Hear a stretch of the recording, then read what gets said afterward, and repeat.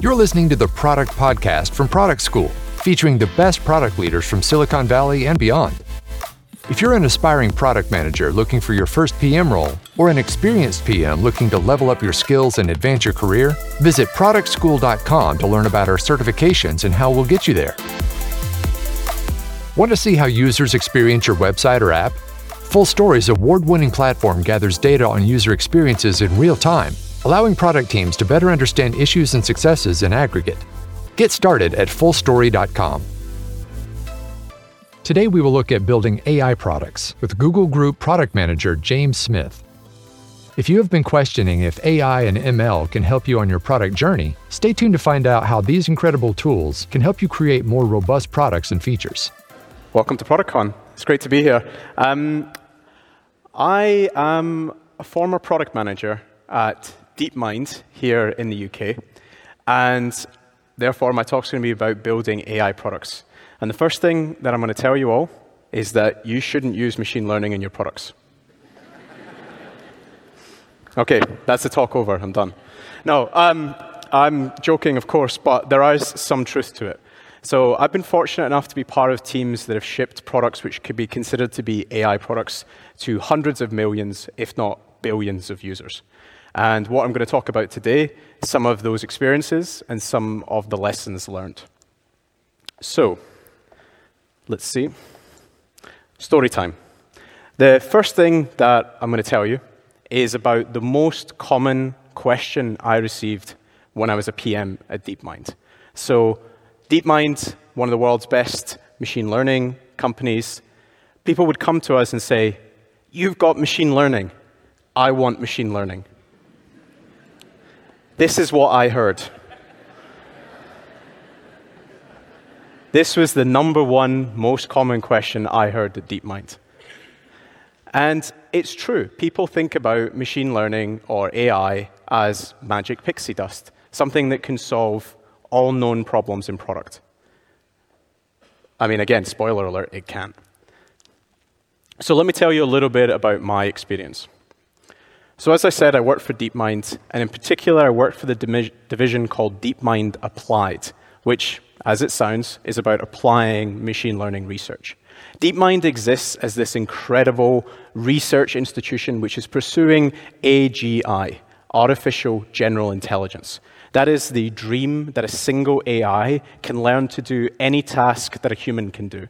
That we can have a single computer program which can learn to do anything, to play any game, to complete any task. Some people refer to it as the singularity event. I'm personally not a big believer that that will happen. But what I am a big believer in is AI's potential to help us solve real-world problems. And in particular, when you have an AI that is developed to solve a narrow problem, to optimize, to provide more efficiency, that field is called narrow AI. That's what I believe in. That's what I think is going to revolutionize almost every field. It's already starting today and will continue to do so for decades to come.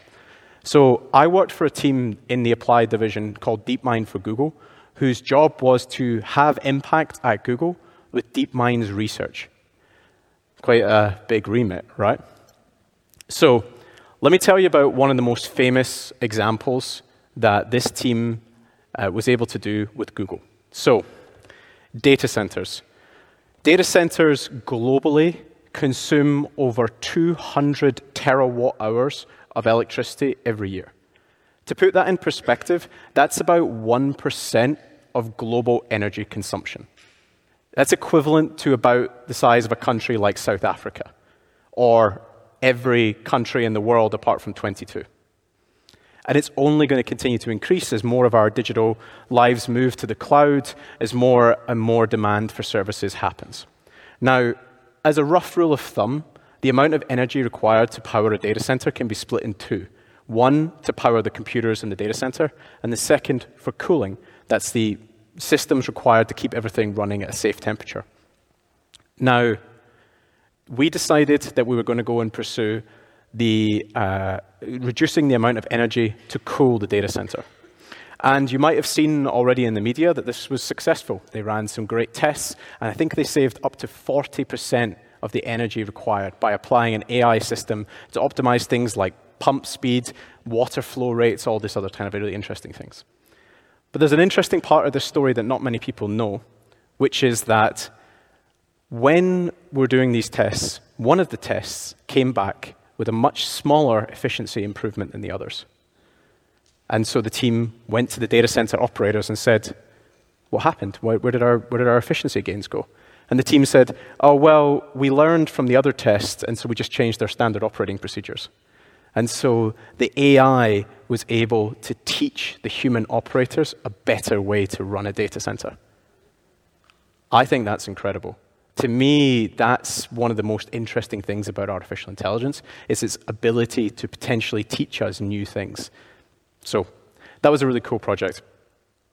One of the projects that I personally led was helping Android improve battery life with DeepMind models. This was a really interesting challenge for many reasons. One was because DeepMind today, when it builds models to solve whatever game they're trying to solve today or pursue whatever vision they're trying to pursue today, doesn't really think about compute powers. We've got data centers the size of the one I just showed you. And here, we were trying to shrink down the best of what we could learn from DeepMind and fit it onto a mobile device to save battery, which meant we couldn't burn the CPU and things like that. Also, a big consideration is simply the scale of Android. Android is massive. There are almost 3 billion active Android devices in the world. If you can save a better battery life, you can extend battery life, you improve a meaningful user experience for many, many people. It might mean that you get to the end of a busy day like today, and you still have power left to call an Uber to get home. That could have a material impact on someone's safety. The other thing that's amazing is that when you have 3 billion devices and you save a meaningful amount of energy required to power them every single day, that's a non-negligible impact on the amount of power needed in the world each day, which I think is pretty cool. So we put together a team. We brought some of the best research scientists from DeepMind, some of the best Android engineers, data scientists, program managers, designers, and product managers like me. We worked really hard for a year at this scale where we're interacting between a mobile operating system that goes out to 3 billion devices, app developers, user experience, and we came up with a UX, which was 1 toggle each. And that 1 toggle each actually got removed in the next version of Android. And it just goes to show you that as a product manager, you don't need to necessarily have a fancy UX to have a cool product. In fact, if you Google adaptive battery on some forums, you will find that some people say just turn it off for better battery life. So, I mean, we tried. Actually, it was the single biggest improvement in battery life in Android's history, according to the data that we had. So, those are some examples of building ML products. But let me tell you about the hardest problem in machine learning, because it isn't ML, it isn't AI. The biggest problem in AI is data. And this informed my own personal journey. I was a product manager at DeepMind, and when we were working with Android, the hardest thing was having reliable, high-quality data that we could trust to build machine learning models on. And so when I saw that opportunity, I decided to move and work for the Android team and help build out Android's data platform, which was to build a scalable data platform, one of the biggest in the world, to serve all of these devices, to monitor their health signals, to make sure that they were performing well, so that we could release safely new versions of Android in things like machine learning models. That was a really big challenge because these devices are incredibly personal. And so we have to have the best privacy standards and take really good care when we're doing it to make sure we're being responsible stewards of our users' data. So that's a bit about my journey. Now let me tell you a little bit about building AI products, because I'm sure many of you are or want to be machine learning PMs. People come up to me all the time and be like, you're a machine learning PM. I want to be a machine learning PM. I'm like, okay, cool. So here's some things that you might want to know. So the first thing that I should say is that throughout this talk so far, I've been using the terms machine learning and artificial intelligence interchangeably. And for most cases, particularly business cases, that's okay. But you should be aware that AI is simply a field of study to pursue intelligent systems, a system that can be perceived to be intelligent through its capabilities.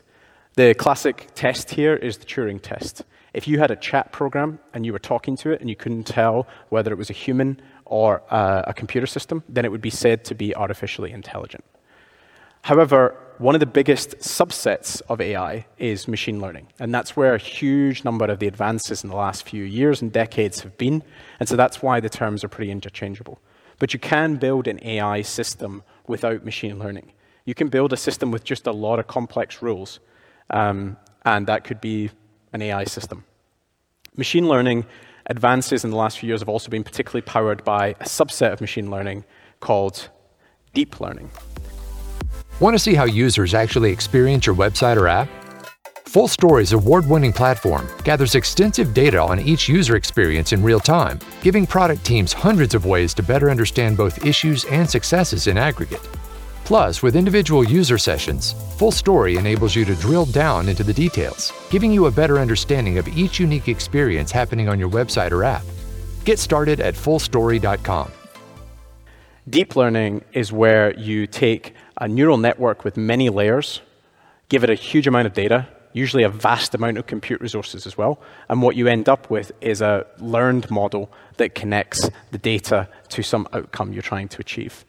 And that is the type of advancements in the last few years which enabled DeepMind to build a computer program that could beat the world's best player in Go, Lee Sedol. And that program and that feat was considered by experts to be 15 or 20 years out. So it was a pretty big advance. So let me talk more specifically about the product manager's role here. If you want to be a machine learning PM, what should you be thinking about? The thing is, you're not going to be training models, and you're probably not going to be even choosing the technologies that you use.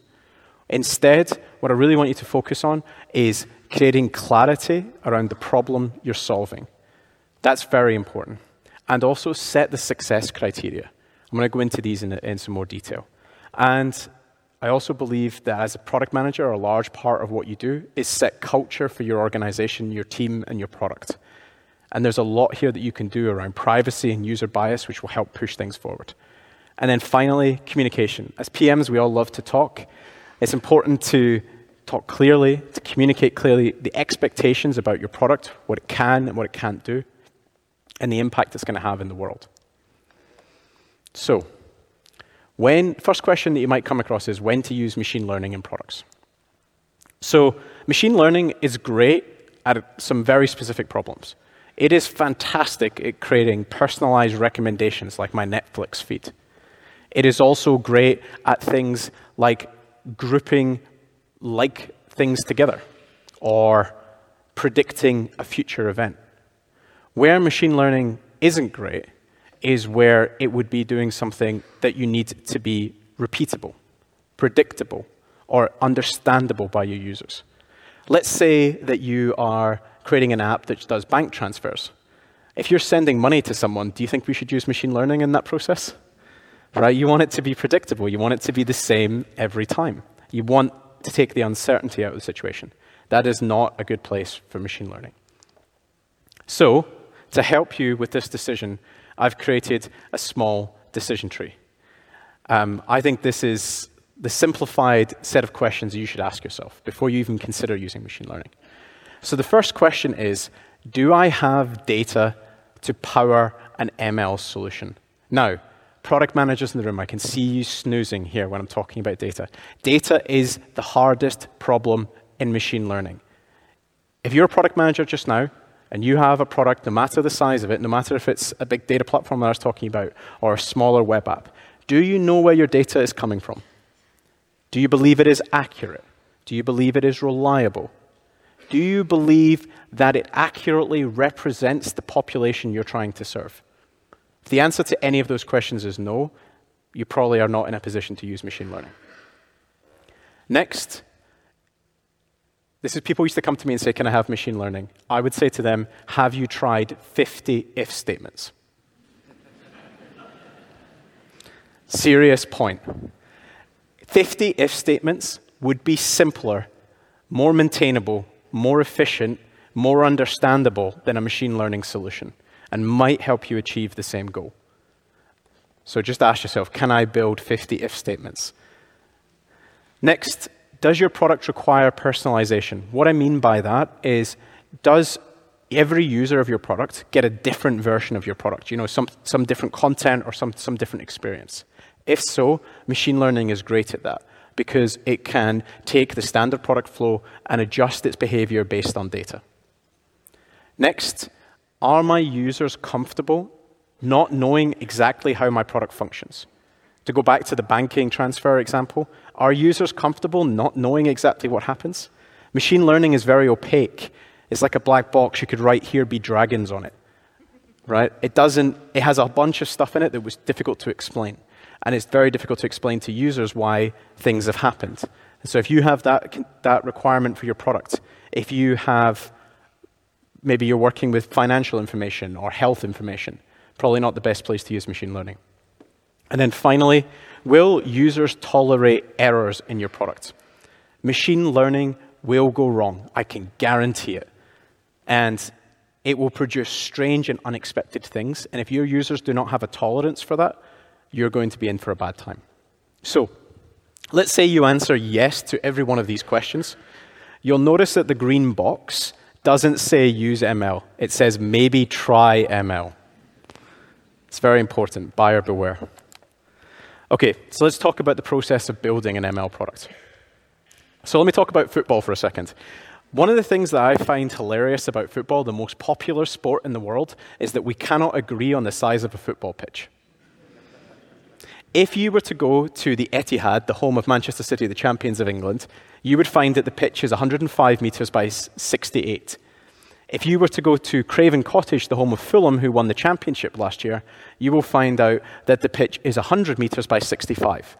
That means at the Etihad, you have 500 square metres more space to play in. As a product manager, this is relevant, what I believe is that your responsibility is to define the game your team's playing. And more importantly, how you keep score. Because in machine learning terms, how you keep score is the optimization function for your machine learning. It's what everything will be geared towards.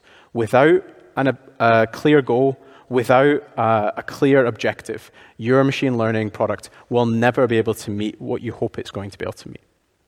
This is very important. Define the game and how you're going to keep score. Next, and again, no falling asleep, data. If you're a product manager, you should be involved in all parts of your data lifecycle. You should know where your data is coming from. Those questions I asked, is it accurate? Is it reliable? Does it reflect my population? And then all the bits in between that end up producing a machine learning model. How is it stored? Is it safe? Is it secure? Is it private? Those are all incredibly important parts that you should be aware of. And then you need to take a big step back. This is where other members of your team come to the forefront. Your data scientists, your research engineers, your machine learning engineers. Let them do what they do best. Take the technology, make the choices for what the best options are going to be, and they will build models that draw relations between the data you have and your product objectives. They will produce what we call candidate models. Candidate models is the first model that you're going to try in production. And that's where you can get back involved again. Now, you're all competent product managers, I hope, and so all of you are doing A/B experiments. You probably woke up this morning and looked at your A/B experiments, right? If you defined the goal for your product, then you're going to run experiments. You run A/B tests on your experimentation with your candidate models, and you will look and see which one is performing best. And the one that's performing best is the one you're going to ship to production. But be careful. You need to look at all the other metrics as well. Because machine learning can have unintended consequences. It can do unexpected things to your system. And so you need to have a holistic view of all the metrics that matter to your product. And now, once you have a candidate model, I guarantee you candidate model number one will never be the model you ship. You will move into a process of iteration where you continually refine until you get to something that you're happy with and happy to ship. So, in this journey that you're going to go on to become machine learning product managers, there's a couple of things I want you to watch out for. In particular, you need to really pay attention to preventing poor outcomes. Machine learning is extremely complex. It will add complexity to your product. It will also do unexpected things. And unfortunately, machine learning is very good at reflecting reinforcing or even reducing bias that we already see in society. And so this is where you, as a product manager, can have a huge impact by anticipating what those poor outcomes can be. Think about how underrepresented groups could be impacted by your product, how maybe disadvantageous associations could be drawn between certain characteristics, things like that. And then build test cases, build negative test cases to test your product and protect against these things. Then, if you do come across any problems in your product, your responsibility is culture. Your responsibility is to set standards. This is and isn't acceptable in my product. You can change your model. You can change your raters. You can change your policies. All of those things can help your users end up with a better experience with a product that works for more people. And I believe that as a product manager, a huge part of your role is setting culture and setting standards. And you should be continually pushing to improve the standards for your product. So, TLDR of everything I've just said, machine learning is not magic pixie dust. It is an incredibly powerful tool which can be used responsibly and is very good at solving certain types of problems. It is not for everyone. It is not applicable for everyone. Very often at these types of product meetups, I get people who come up to me and they say, "You're a product manager with machine learning. I want to be a product manager with machine learning." My response is something like, "Great. Why do you care about machine learning? Do you care about relational databases?" It's a tool which can help you achieve an outcome. If it's the right one for your product, great. I wish you good luck, and just beware of the pitfalls. This is some great resources if you want to learn more. I highly recommend taking a snap of this. And thank you very much for your time. Thanks for listening to the Product Podcast. If you enjoyed this episode, it would mean the world to us if you would rate and review us on Apple Podcasts. Taking the time to write just a few sentences about what you love most about the show will help us improve it and reach even more product people around the world. And when you're done, why not reward yourself with some free product management content and resources over at productschool.com? Until next time, stay product-led.